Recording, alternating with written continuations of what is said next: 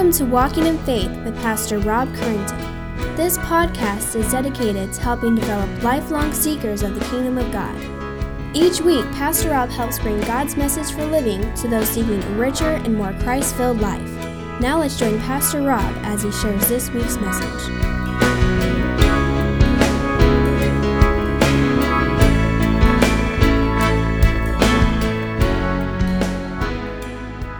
So this has been very close on my heart lately, and so I thought it would be great to share with everybody kind of what I've been studying through and thinking about.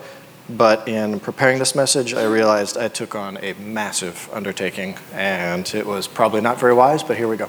So we're going to talk about forgiveness, like all of it. And we're not going to get through all of it because one of the beautiful things as I was studying this that someone had to say about Scripture is that it's like a wading pool that a child can get into, but also it is so deep that you could drown an elephant in it. Same idea with this topic. So we're just going to scratch the surface so I can get this kind of 30,000-foot overview of the idea of forgiveness, what kinds of forgiveness there are, how it fits into Scripture, and then how we can apply it. So our two scripture readings this morning were tied to this idea of forgiveness. We had the first one in the Old Testament where David calls before him a member of Jonathan's house and then restores to him his lands. And historically, we have to understand why that was so important, because back in that day, when you were trying to consolidate power, particularly if you came into power because someone else disliked you and you were displacing them, typically kings would go in and they would wipe out the entire family of the opposing person because they didn't want to run the risk that that person would try to undermine them. So for David to seek this guy out, he went to David thinking, I'm a dead man, right? He's going to kill me and he's going to find everyone else in my family and kill me. But instead, David shows him forgiveness and restores to him all these lands. And in the ancient world, that was completely unprecedented.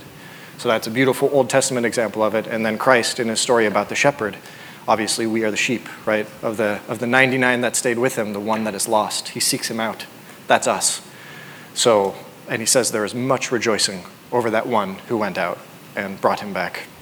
So within Scripture, those are two quick examples. And then I want to share with you one quick story that's a contemporary example. Her story is not as popular as it used to be, but there's a woman named Corrie ten Boom who helped to hide Jews during World War II, but was caught doing it and was forced into a concentration camp. And so this is the first part of her story following the war in 1948, giving a message in a church. She says, "It was in a church in Munich where I was speaking in 1947 that I saw him, a balding, heavy-set man in a gray overcoat, a brown felt hat clutched between his hands. One moment, I saw the overcoat and the brown hat. The next, a blue uniform and a visored cap with its skull and crossbones. Memories of the concentration camp came back with a rush. The huge room with its harsh overhead lights, the pathetic pile of dresses and shoes in the center of the floor, the shame of walking naked past this man. I could see my sister's frail form ahead of me, ribs sharp beneath the parchment of skin. Betsy and I had been arrested for concealing Jews in our home during the Nazi occupation of Holland. This man had been a guard at Ravensbrück concentration camp where we were sent. Now he was in front of me, hand thrust out. A fine message, Fräulein, how good it is to know that, as you say, all our sins are at the bottom of the sea. It was the first time since my release that I had been face to face with one of my captors, and my blood seemed to freeze. You mentioned Ravensbrück in your talk, he was saying. I was a guard there. But since that time, I have become a Christian. I know that God has forgiven me for the cruel things I did there. But I would like to hear it from your lips as well. Fräulein, again the hand came out. Will you forgive me?"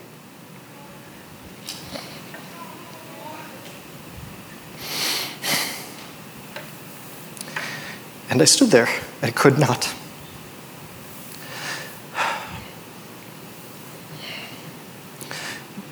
Her sister Betsy had died in that place. Could this man now erase her slow, terrible death simply in asking? It could not have been many seconds that he stood there, hand held out, but to me, it seemed hours as I wrestled with the most difficult thing I had ever had to do. That's as far as I'll go with that story. We'll come back to it, but that gives you an idea of this idea of forgiveness, what we have to do in trying to give it to others. So, I got it. We're going to make it through. Here's our roadmap. So going through this, you can see we're going to start with what is forgiveness. Then we're going to go through the types of forgiveness. Then we're going to get into a hairy area, forgiveness versus reconciliation. When we get into that section, I'm going to preface that by saying it's complicated. So I'm going to give you the best understanding of it that I've got, but I would encourage you to dive into that more and read more about it because it is a hard thing to figure out the niceties of that. But we'll get to that when we get to it. We'll go through some practical ways of dealing with forgiveness in your life, and then I'll offer some encouragement at the end. So here we go. Our primary verse that we're going to look at today is going to be Luke 15:10, and we're going to be all over the place. But this comes right after that passage that we read for scripture reading where Christ talks about going after the sheep. We ended in verse 7, but if you went just a little bit lower into verse 10, Jesus says, "Just so I tell you, there is joy before the angels of God over one sinner who repents." And that's just to help us set the stage that this idea of forgiveness is so great that the angels who have no sin themselves rejoice when someone is freed from it through the act of forgiveness. So bow your heads with me. Let's go before the Lord in prayer, and then we'll dive in. Heavenly Father, I pray that you would give me strength to deliver this message. I am insufficient to just contain everything that is here. I pray that you would give me wise words, help me to put forth that which is true, help anything that is false or misleading to fall away. And for those who are listening, just give them open hearts and a desire to hear, to understand, and to take this message and to apply it in their own lives, because forgiveness is just an incredible thing. And I pray that you would help others to be as affected by it as I have been as I studied, and just allow this word to sink deeply into them. I pray this on your name. Amen. So obviously forgiveness is at the very core of the idea of Christianity. It is the thing that we rely upon when we go to stand before God. We have confidence in our forgiveness, and because we have that confidence, we feel that we can go before someone so holy and speak to him directly. We can pray to him without fear. So we're going to deal with first, what is forgiveness? So in a very basic sense, forgiveness is the canceling of a debt or obligation. So how many of us have any kind of financial debt? Just quick show of hands. Pretty much everybody.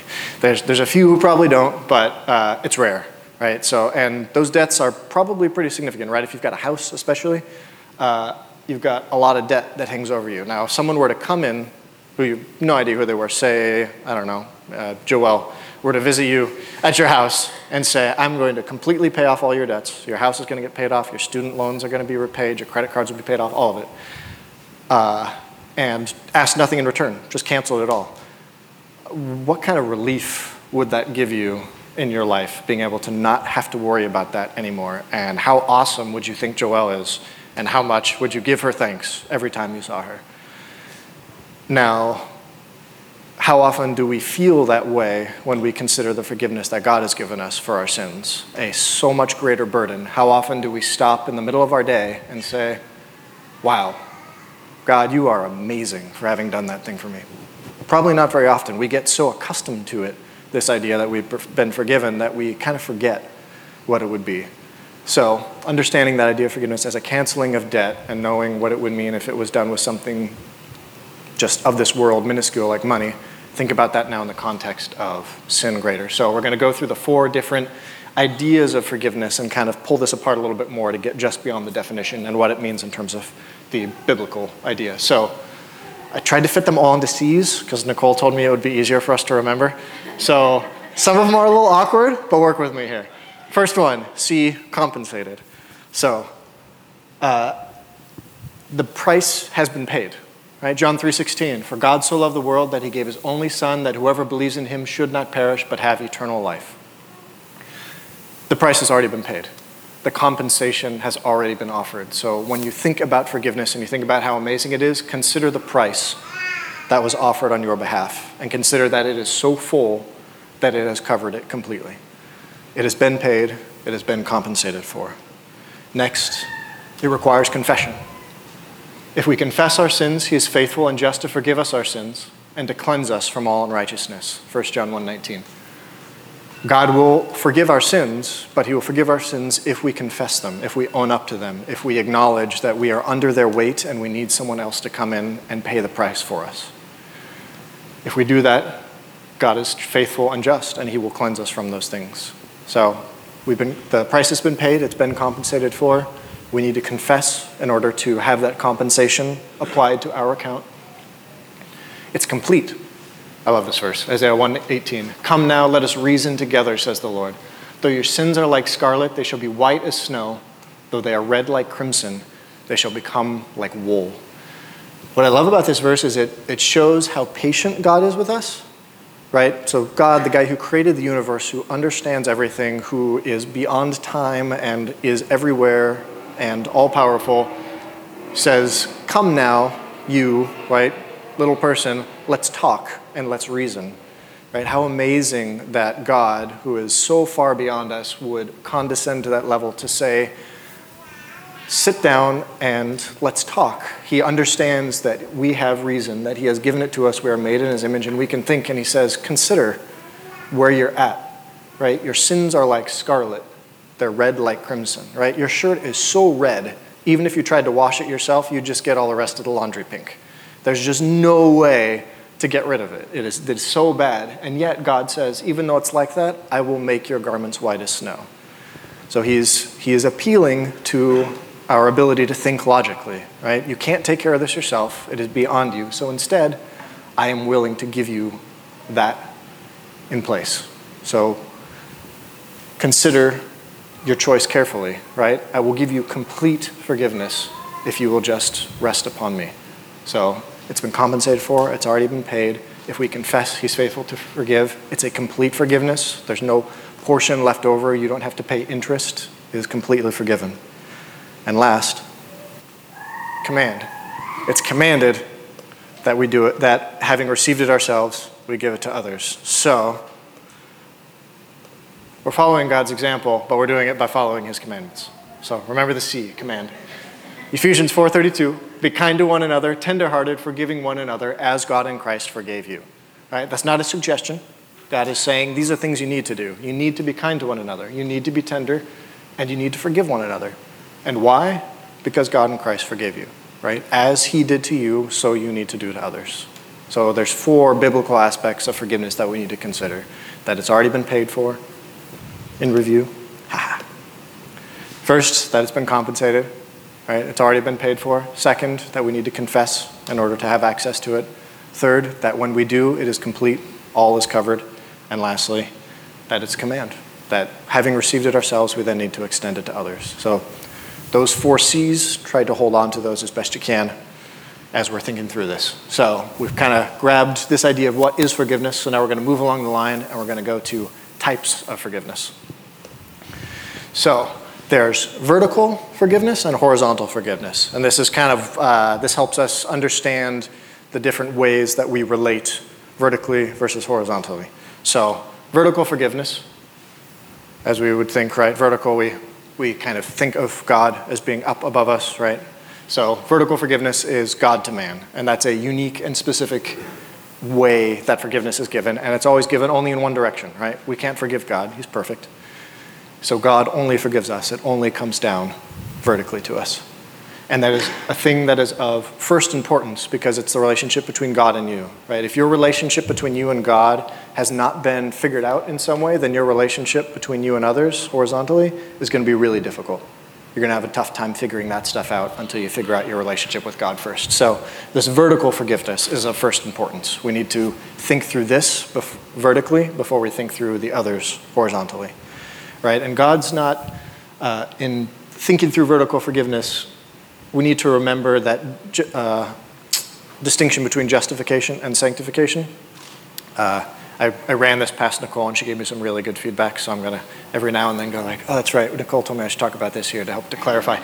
So in the vertical forgiveness stuff, one thing that we want to be mindful of is we've been justified so if we've done our confession, it's been compensated for, the salvation is complete, we have been justified before God, and now we have been declared righteous in that moment. But at the same time, in order to keep that relationship between God and us going well, we need to be continually confessing our sin. Not because God is trying to nitpick at us and he's trying to find ways in which to say like, oh, you said that harsh thing to your brother the other day and you forgot to confess it to me, so sorry, man. Like you're out of luck. You didn't confess that thing. That's not what this is about. It's about maintaining our relationship to God and a correct heart attitude toward him and toward our fellows.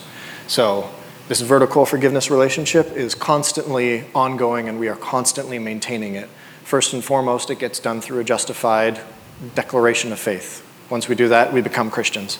But then we need to maintain it and continually practice this vertical forgiveness by asking God for forgiveness so that we can maintain a heart that is humble and that is constantly examining itself and looking for ways in which to improve and become more Christ-like. And that's that process of sanctification. So those are our kind of vertical forgiveness ideas. And here we have David in Psalm 25 crying out to God, and it's just this wonderful kind of example of someone who has a heart for God and how he thinks through his sin and looks for salvation. So reading that passage, remember not the sins of my youth or my transgressions. According to your steadfast love, remember me for the sake of your goodness, O Lord. Good and upright is the Lord. Therefore, he instructs sinners in the way. He leads the humble in what is right and teaches the humble his way. All the paths of the Lord are steadfast love and faithfulness for those who keep his covenant and his testimony. For your name's sake, O Lord, pardon my guilt, for it is great. And we all know the story of David, right? This is written right after he had an affair with Bathsheba and then murdered her husband, right? I mean, you think about like the list of sins that you can possibly do in life, cheating on or taking someone else's wife and then murdering the guy that you took his wife. Like, it's pretty awful as far as sins go. Like, David was up there on guys that did terrible things. And yet, he knew when he was confronted with his sin that what he had done was terrible. And he went before the Lord and declared his filthiness and his unrighteousness and cast himself upon God's mercy. So let's look at this really quick as just a template for how to maintain this vertical forgiveness that we are looking for. First thing David does is he asks God to keep no record. Remember not the sins of my youth or my transgressions. The first thing he's asking God to do is, please, God, don't take into account the terrible things I've done.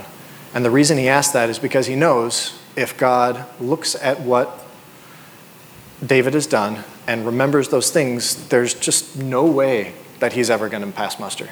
Like, it is impossible, given his history and given what he knows about himself, that he will be able to stand in the presence of God having done what he's done. And so he cries out to God, God, remember not the sins of my youth. Don't keep a record of the terrible things I've done, because we both know it's awful. Next, he gives God glory, and he ascribes rightly to God's character those things which he knows will be the only way that he can find salvation. Remember not the sins of my youth or transgressions, but according to your steadfast love, remember me, not for my sake, for the sake of your goodness, O Lord. Good and upright is the Lord, therefore he instructs sinners in the way. David doesn't rely on himself. He doesn't make an appeal to some kind of outside authority. He looks to God and God only and says, you are good. Please, because you are good, remember not my transgressions. Next, we need to remember that God does it, not us. He leads the humble in what is right and teaches the humble his way. This is a work of God, not of man. This isn't something that we can offer. It's only something that God offers. So David asks God not to remember. He casts himself upon God's character. And then he acknowledges that God's the one who does it, not us. And finally, David says, for your name's sake, O Lord, pardon my guilt, for it is great. All the paths of the Lord are steadfast love and faithfulness for those who keep his covenant and his testimony. David again circles back and says, God, this is you, not me. For your name's sake, pardon my guilt, for it is great. David provides this fantastic example to us of how we can go before God, feeling the weight of our sin, and then find in him, because of who he is, the forgiveness of our sins. And so that helps us. It gives us a great little example of someone who found a way to go before God and seek that vertical forgiveness. Next, we've got the horizontal forgiveness. So vertical, we're figuring out that relationship between us and God. Horizontal is now a relationship between each other on the ground, horizontal. So this is of importance as well. It's of equal importance. We need to figure out this horizontal forgiveness in the way we do the vertical as well, but we need to figure out the vertical first, because the way that we do horizontal forgiveness is in light of who God is and how he has forgiven us. So this is going to be our relationship between us and others. Looking now at Luke 17, verses 3 through 4. Pay attention to yourselves. If your brother sins, rebuke him, and if he repents, forgive him. And if he sins against you 7 times in a day and turns to you 7 times, saying, I repent, you must forgive him. So this is a quick little step-by-step that God gives us that helps us figure out how we work through this horizontal forgiveness aspect. So in this verse, first and foremost, he says, pay attention to yourselves. Right? First thing you need to do is examine yourself. Where are you at? Right? Do you have a log in your eye and you're going to point out a speck in your brother's? If so, deal with that first. So first he tells us, consider yourself. If you have considered yourself, then once you've done that, if your brother sins, rebuke him. Right? It's this great step-by-step. If he sins, rebuke him. If he repents, forgive him. Fantastic. Horizontal forgiveness has been accomplished. We're doing great. If he sins against you 7 times in a day and turns to you 7 times a day saying repent, you must forgive him. That's the hard part of the verse, right? It's like 7 times in the same day. And I love the fact that Christ gives this as an example and says 7 times in one day. Because man, would that be frustrating, right? Imagine being at work and there's someone doing something really obnoxious. And they're willing to acknowledge that it's bad. And they say, I'm so sorry, will you forgive me for doing that thing? And you say, yeah. And then 2 hours later, they do it again. And then they come back, oh, I'm so sorry, will you forgive me? Okay. And 2 hours later, they do it again. Right by the 3rd time, you're going like, what's going on, man? Like, are you really repenting of this? Right? You'd be wondering, but God doesn't give us this option of wondering, right? He just says, you must forgive him. It's hard, but it's a good saying, right? If someone is repentant, we need to be forgiving of them. And so that's how we maintain this horizontal forgiveness aspect. So we talked about what forgiveness was, the types of forgiveness. We have the vertical forgiveness between us and God, the horizontal forgiveness between us and others. So now we get into the hairy part, which is the forgiveness versus reconciliation. Because I could see in some of your faces, we were talking about that horizontal forgiveness. And it's like, 7 times in a day, right? How do I work through that? Because if someone keeps hurting me, at what point is it okay for me to stop this relationship that is hurting me? And that's where we get into this forgiveness versus reconciliation. So, forgiveness is commanded. It's something we have to do. Reconciliation, on the other hand, is preferred. It's something that we strive for, but it's not something that we can always get. So let's tease those apart a little bit and understand the difference between the two so that when we encounter really difficult situations in real life, as we do, we're going to be able to approach them biblically and make sure that we keep our hearts right before the Lord. So Romans 12:18 tells us, if possible, so far as it depends on you, live peaceably with all. Now that middle part is what's most important for our consideration right now, is the so far as it depends on you. Because there are going to be some people that have no interest in living peaceably with you. Right? There are going to be some who just, doesn't matter how hard you try, doesn't matter how much love you pour out on them, they just are not interested in living peaceably with you. They want to have conflict with you. And you can forgive them, but you may or may not be able to find reconciliation with them. So let's look at that a little bit. So we've got the forgiveness side, which is always, right? We always need to seek forgiveness from God, no matter what. And we always need to extend forgiveness to others. But only sometimes, the reconciliation portion, can we find that restoration of the relationship when we do forgiveness. So let's look a little bit at the always again. So from the God side, Psalm 51, 1-4. To the choir master, a psalm of David, when Nathan the prophet went to him after he had gone into Bathsheba. Again, another psalm that was offered after this terrible sin he had done.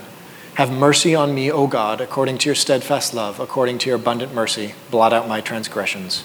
Wash me thoroughly from my iniquity and cleanse me from my sin. For I know my transgressions, and my sin is ever before me.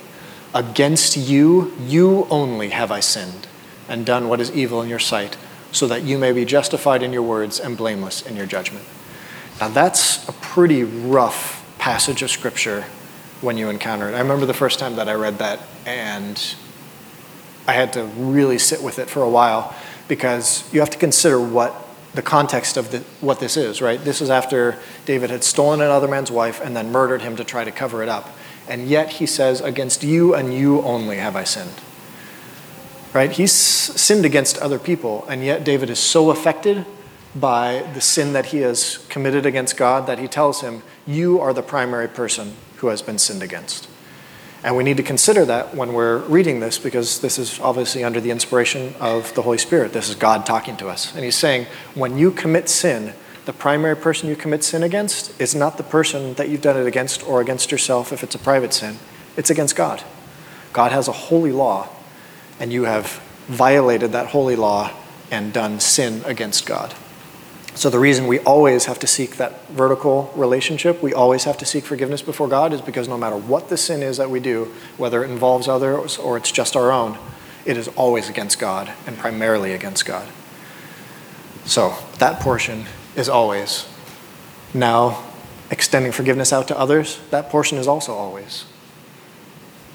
For if you forgive others their trespasses, your heavenly Father will also forgive you. But if you do not forgive others their trespasses, neither will your heavenly Father forgive your trespasses. That's another hard passage of Scripture, right? It seems like God's being conditional with us. If you don't do this, I'm going to withhold my forgiveness. Now we have to remember this comes right after Christ taught his apostles the Lord's Prayer. So right after he was teaching them, forgive us our trespasses as we forgive those who trespass against us, Christ is telling them, this needs to be your attitude. Right? He's not making a condition on them saying, you need to do this first and then God will forgive you. He's saying, if you understand what God has done for you, if you understand the weight of your sin and how incredible it is that God has forgiven you, you'll be able to forgive others. If you are characterized by a heart that does not forgive others their trespasses, then you are demonstrating that you, in fact, do not understand what God has done for you and you have not sought his mercy. So, this is heavy, right? God is telling us this is how important it is that you extend forgiveness to others, no matter how many times they ask for it and no matter how many times they forgive against you. You need to have a heart that desires to forgive others, because if you don't, you are demonstrating that you don't have God's forgiveness in your own life. Rough, but man, necessary, because this betrays more than anything else, I would say, in a Christian's life, what your attitude is toward God's salvation toward you. If you have a hard time forgiving others, that means that you don't understand what God has done for you. So, those were our two situations where we always need to find forgiveness between us and God and what we extend out to others. The second portion is what we hope comes with forgiveness, which is reconciliation, a restoration of our relationship with someone else. This only happens sometimes because it requires two people. Looking at the famous Puritan Thomas Watson, he says, we are not bound to trust an enemy, but we are bound to forgive him. Right? If someone does something terrible to you, you are required to forgive them. You are not required to put yourself in a situation where they can do that to you again. Right? That's the reconciliation portion of this, trying to restore the relationship to get it back to where it was before. Similarly, Tom Askell says it only takes one person to forgive, but it takes two to reconcile. And the reason for this is because the person that you're trying to forgive has to want forgiveness. They have to come to you with confession, saying, I have sinned against you, I want to confess that, and I want to restore this relationship. If someone does something terrible to you and has no interest in seeking forgiveness, you can forgive them in your heart, you can extend that forgiveness to them, but if they don't want it from you, you cannot repair that relationship.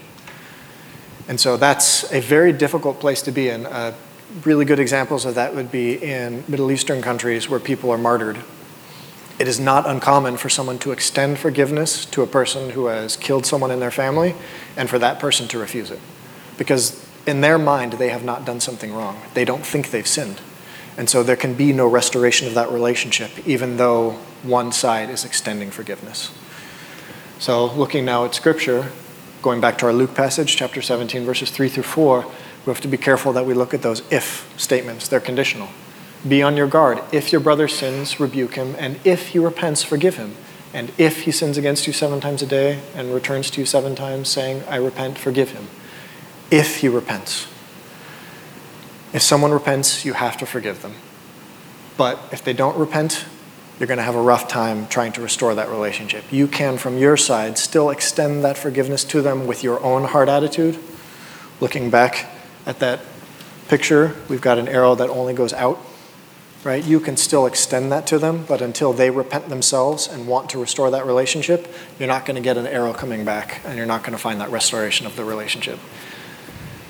Now, I want to make sure I kind of couch this a little bit. This whole forgiveness versus reconciliation thing is really kind of a thorny issue. If you do research into this and you read a lot about it, there's a lot of variation within that, and people kind of sway back and forth on where that line between forgiveness versus reconciliation lies. Long story short, it's kind of case by case. Like if you are having a tough time struggling with this, if you are wondering if you have failed to reconcile and you're wondering if you have also failed to forgive, bounce it off somebody else, right? Come and talk with one of the elders at the church, talk with a trusted friend, pray through Scripture. Because we want to make sure that we always fulfill the always side of this equation, even if we don't fulfill the reconciliation side. But at the same time, we want to be mindful of the fact that there are difficult situations that may not allow for reconciliation, right? You think of a woman who is in a household where she is being battered and she's trying to get out of that. There is no requirement within Scripture that she continually put herself in a situation like that. Yet it is required that she needs to extend forgiveness to that man who's doing terrible things to her. And that's really hard to consider, but it shows how wise God is, that he requires of us that which he has given to us first, but he does not require that we somehow pretend like it's not a problem, that there are no consequences, and that we have to be buddy-buddy with everybody. Right? So that's a very nuanced distinction between the two. I encourage you to struggle through it. If you think I've misspoken here, it's quite possible I have. Come and talk to me. Let's talk through it. But understanding that distinction is very important in understanding how to appropriately apply forgiveness in your life. So, now that we've talked through that kind of distinction between those two, we talked about what forgiveness is, the two types of forgiveness, and teased out a little bit this forgiveness versus reconciliation. Let's talk about the practical side of it, right? How do I actually do this thing? So, when do we need to ask for forgiveness? That's important to know. We need to know ourselves first, right? That first, examine yourselves. We need to know for ourselves, when do we need to ask for forgiveness? So, looking at Matthew 5:21, you have heard that it was said of those of old, you shall not murder, and whoever murders will be liable to the judgment. This is Christ teaching on the Mount. It says, but I say to you that everyone who is angry with his brother will be liable to judgment. Whoever insults his brother will be liable to the council, and whoever says, you fool, will be liable to the hell of fire. So if you're offering your gift at the altar and there remember that your brother has something against you, leave your gift there before the altar and go. First, be reconciled to your brother, and then come and offer your gift. Right? And so this is one of those things where, man, I'll talk about practicality. Like, who of us has not been angry with someone at some point in our lives? Ever. Like, we have all done it, right? Which means that everyone in here is a murderer, right? We are all guilty of that point in the law. And Christ told us if you're guilty of one point in the law, you're guilty of all of it, right? So this is great because it gets us off our high horse, right? How often when you talk with someone about being good or being bad, they say, well, I never murdered somebody, right? That's like the lowest possible standard that we could set for being a good person is, well, I never killed somebody. Christ doesn't even give us that. He says, sorry guys, if you're angry with someone, you've committed murder in your heart. So we don't even get that. Like we all fall under this judgment. And so in the midst of crushing us with the weight of how heavy our sin is, Christ then says, if you're going to offer a gift at the altar and you remember that you have these sins hanging over you, first go and be reconciled. First go and seek forgiveness and then come back and worship me. So why that is so important is because God loves to be worshipped in a very specific way. You think of all those passages in the Old Testament, the entire book of Leviticus is just rule after rule after rule of God saying, this is how I want to be worshipped, this is how you need to come before me, this is how you find reconciliation for your sin. All of this because God is very specific about what he needs from us in terms of our worship, right? When Aaron's sons offered strange fire, they were consumed because God gave them a specific list of how to do things, and they said, well, I want to do it my way, right? They set themselves up as more important. They created idols in their heart and said, what's most important is how I want to approach God, and God said, no, what's important is how I tell you to approach me, because I am holy, and there are certain ways that you need to come at this. Coming then to the New Testament, Christ says, if you're coming to the altar, if you are coming to worship God, first go and reconcile yourself to your brother. So getting really practical now for us, on first Sundays, when we have our communion, that is us coming before a figurative altar and remembering the sacrifice that Christ made on our behalf for our sins. Every time Rob does what's called fencing the table, which is where he talks and says, if you're struggling with your sin, come and partake and be encouraged by this. But if you have made friends with sin, or if you have never confessed your sin, don't eat, because you are eating and drinking judgment onto yourself. That ties to this as well. Christ says, if you are coming before me to worship and your brother has something against you, go and make that right first. So when we come to our first Sundays, when we go to have communion, consider, before you eat and drink, if your brother has something against you, go and make it right with him first. Ask forgiveness. If possible, find reconciliation. Then come to the altar of the Lord and then worship him the way that he asks. So, when do we need to ask forgiveness? Every time we sin, which can be really rough. I remember the first time I asked Nicole for forgiveness. It was not something that she had been raised with, so it was like really weird for me to ask that. It felt very awkward for her, and if you've got any friends who are not saved and you ask forgiveness of them, let me tell you, it's gonna be weird, because they're not gonna know how to deal with it. It's just, people don't do this naturally, right? It doesn't come out of a human response to sin. It's only something that comes when we first understand what we've been given, and then we want to find that same forgiveness with others. So seek this out and make sure that you are doing it often, because we sin often and we need to repair those relationships. That's how we keep our unity. That's how we keep our fellowship. When do we need to forgive others, right? So we've talked about ourselves first. Now let's talk about how we deal with others. Matthew 6:14-15. For if you forgive others their trespasses, your heavenly Father will also forgive you. But if you do not forgive others their trespasses, neither will your Father forgive your trespasses. Coming back to that verse again, which says, this is a commandment. You need to do this. When do we need to forgive others? Always. And just in case we have a tough time with that, God has put it in Scripture over and over again. I'm just going to give you 4 instances where he has said this, but Mark 11:25, whenever you stand praying, forgive if you have anything against anyone, so that your Father who is in heaven may forgive you your trespasses. It's not a suggestion, it's a command. Forgive. Moving on, Colossians 3, verses 12-13. Put on then, as God's chosen ones, holy and beloved, compassionate hearts, kindness, humility, meekness, and patience, bearing with one another, and if one has a complaint against another, forgiving each other. As the Lord has forgiven you, so you also must forgive. Yet again, Mark 11:25, let all bitterness and wrath and anger and clamor and slander be put away from you along with malice. Be kind to one another, tender-hearted, forgiving one another, as God in Christ forgave you.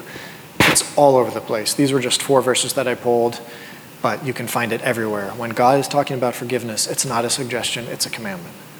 When do we need to forgive others? All the time. When do we need to seek forgiveness? All the time. So the next practical part, how do we do this forgiveness thing, right? I've said the word all an awful lot, which means that is going to come up a whole lot. So how do we actually do this? Now, I'm going to rely on our friend Thomas Watson, again, the Puritan. He's got this fantastic book called A Body of Purity. Body of Purity? A Body of Divinity. Dustin's like, hold on. What's cool about that book is it works a lot like our New City Catechism that we've been doing, where it's like a question and answer format. So he says, question, when do we forgive others? How do we do this forgiveness thing? And his answer, when we strive against all thoughts of anger, of revenge, when we not do our enemies mischief, but wish them well, grieve at their calamities, pray for them, seek reconciliation with them, and show ourselves ready on all occasions to relieve them. Now, that is a really dense little paragraph, so we're going to pick that apart really quick, point by point, but it's this great little 7-step how to forgive others and how to examine yourself while doing it. So, how do we do this forgiveness thing? First thing first, you want to resist thoughts of revenge.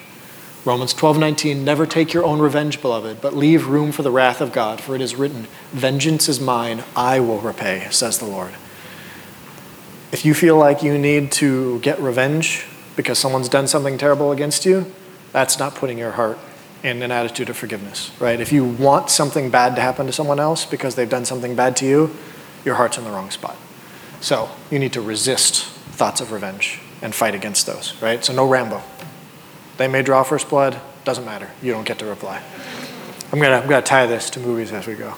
Second, do not seek to do them mischief. 1 Thessalonians 5:15, see that no one repays another with evil for evil, right? No mean girls. If you're someone does something terrible to you and you feel like, man, that person spread a terrible rumor about me, I want to spread a terrible rumor about them. Not forgiveness.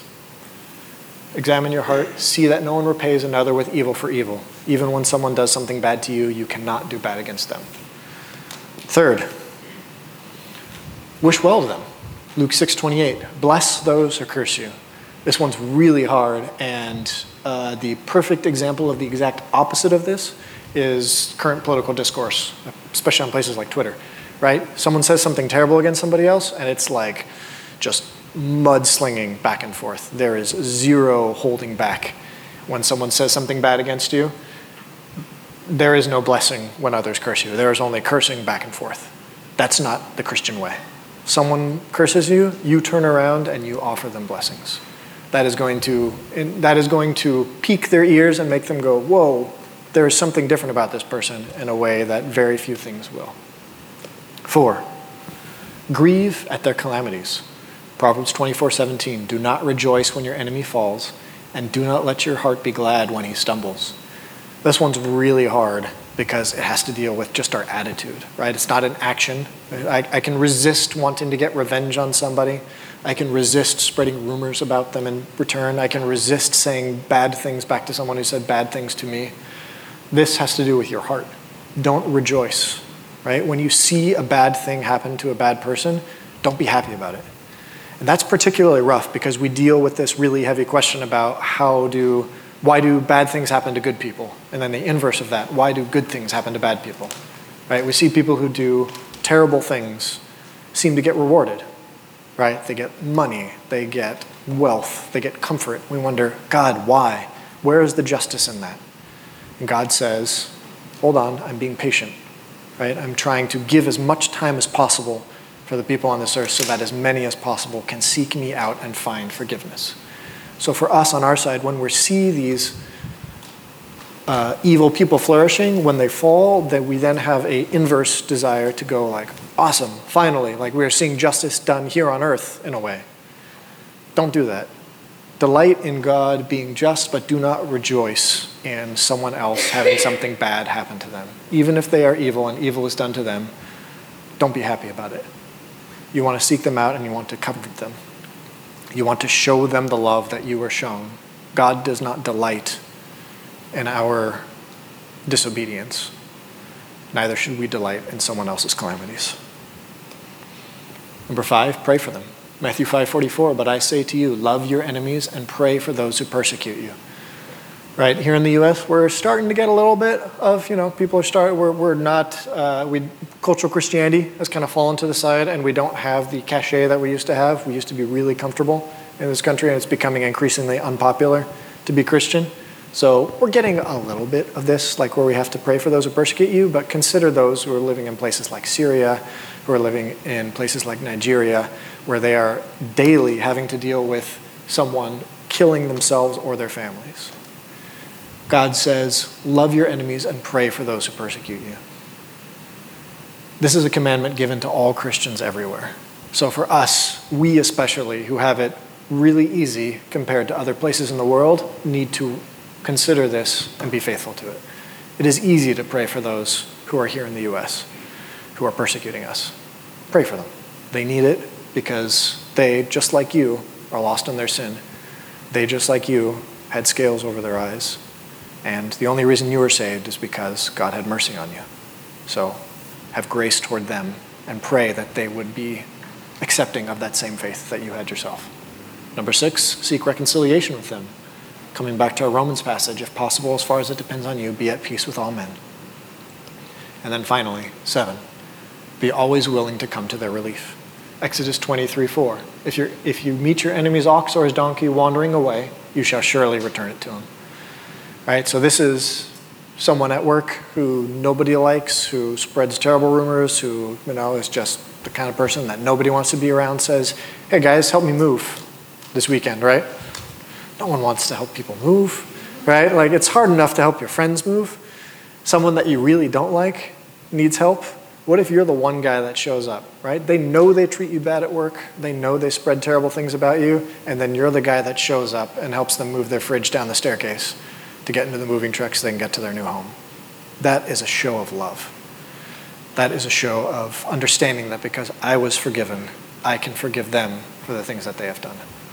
So Our 7 points: 1, resist thoughts of revenge. 2, do not seek to do them mischief. 3, wish them well. 4, grieve at their calamities. 5, pray for them, seek reconciliation with them, and be always willing to come to their relief.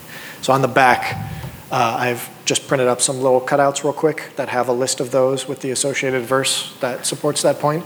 Take one of those, stick it in your Bible. If you're having a rough day, whoever it's with, pull that out and think through all 7 of these points. If you find your heart is not right in regards to one of these 7 of these points, pray through it. Think through it. Put yourself in the right mind. Consider first how you were forgiven, and then, having thought through these, extend that same forgiveness to them. And that will help you maintain that horizontal forgiveness that is a commandment of us. So we talked through what forgiveness is.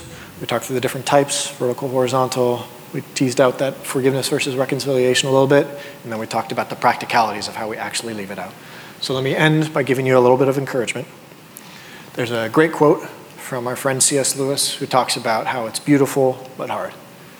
He says, "This is hard," talking about forgiveness. "It is perhaps not so hard to forgive a single great injury, but to forgive the incessant provocations of daily life," right? That 7 times coming back and asking for forgiveness. To keep on forgiving the bossy mother-in-law, the bullying husband, the nagging wife, the selfish daughter, the deceitful son. How can we do it? Only, I think, by remembering where we stand, by meaning our words when we say in our prayers each night, "Forgive our trespasses as we forgive those who trespass against us." We are offered forgiveness on no other terms. To refuse it is to refuse God's mercy for ourselves. There is no hint of exceptions, and God means what he says. It's a really great way to encapsulate what we've been talking about, that we need to meditate constantly on the forgiveness that we have ourselves as Christians and use that as our motivation to extend forgiveness then to others. So, knowing that, I want to finish out that story that we started about Corrie ten Boom and being confronted by the man who was the jailer in the place where she stayed and where her sister died. She says, "It could not have been many seconds that he stood there, hand held out, but to me it seemed like hours as I wrestled with the most difficult thing I had ever to do. For I had to do it, I knew that. The message that God forgives has a prior condition, that we forgive those who have injured us. If we do not forgive men their trespasses," Jesus says, "neither will your Father in heaven forgive yours." Still, I stood there with the coldness clutching my heart. But forgiveness is an act of the will, and the will can function regardless of the temperature of the heart. That's really important to remember. "Jesus, help me," I prayed silently. "I can lift my hand, I can do that much. Then you can supply the feeling." And so, woodenly, mechanically, I thrust my hand into the one stretched out to me. And as I did, an incredible thing took place. The current started in my shoulder and raced down my arm and sprang into our joined hands. And then this heated warmth seemed to flood my whole being, bringing tears to my eyes. "I forgive you, brother," I cried with all my heart. For long moments, we grasped each other's hands, the former guard and the former prisoner. I had never known God's love so intensely as I did then. We can extend that horizontal forgiveness even if we don't feel like it, because God has given us that vertical forgiveness first. So, here's a quick little set of things for us to think about to help us consider, if we're having a tough time forgiving others, consider ourselves first. What's going on in our lives? Did your husband forget to do the dishes, and are you still angry the next morning? You might have trouble. You might need to pray through in your own heart that holding on to anger and need to find forgiveness. Did your wife forget to buy toilet paper, and did you grumble when you had to go out at night to go buy a roll from the store? Probably not having a heart of forgiveness. Did your children leave their toys out again, and did you snap at them for being inconsiderate? You need to have a heart of forgiveness. Did your dad or mom ask you to do a chore, and did you whine and complain and drag your feet? That's for our kids. Unfortunately, they're elsewhere, but we'll get them. Did you steal a second glance at a beautiful woman walking by you on the street if you're a man? Invert that for women. Is there some guy walking by and you stole a second glance at him? Right? These are small little ways in which we stumble and which we need to find forgiveness. Some of them involve others. Some of them are internal and personal to us. But always we have sinned against God, and we need to remember that. Luke 10:20, "Nevertheless, do not rejoice in this, that the spirits are subjected to you, but rejoice that your names are written in heaven." So in closing out, if we need motivation in order to extend this forgiveness to others that we desire for ourselves and desire from God. And so in order to do that, we need to consider the single greatest example of forgiveness that is in the world, which is obviously that God has extended to us through his son, Jesus. So running through Romans Road, as it is written, there is none righteous, no, not one, for all have sinned and fall short of the glory of God. Therefore, just as through one man sin entered the world, and death through sin, thus death spread to all men, because all sinned. But God demonstrates his own love toward us, in that while we were still sinners, Christ died for us. For the wages of sin is death, but the gift of God is eternal life in Christ Jesus our Lord. If you confess with your mouth that in the Lord Jesus and believe in your heart that God has raised him from the dead, you will be saved. For with the heart one believes unto righteousness, and with the mouth confession is made unto salvation. For whoever calls on the name of the Lord shall be saved. So then faith comes by hearing, and hearing by the word of God. Brothers and sisters, if you have been forgiven by God, meditate on that. And through that meditation, you will then be able to extend forgiveness to those others. You will be able to fulfill the commandment that God has given you, that we forgive others for the trespasses that they do against us. If you haven't yet received that grace in your life, if you haven't yet put yourself under the mercy of God, you're not going to be able to do it. You're going to try, and there may be times where for the small stuff you can make it work for a time, but after a while, your heart is going to grow hard. You are not going to be able to do it because you don't have the foundation of God's love first. You don't have a greater example to rely upon that gives you the motivation to extend out to others. If you don't know him, seek him out. If you do, meditate upon it. Go ahead and bow your heads with me as I close us out.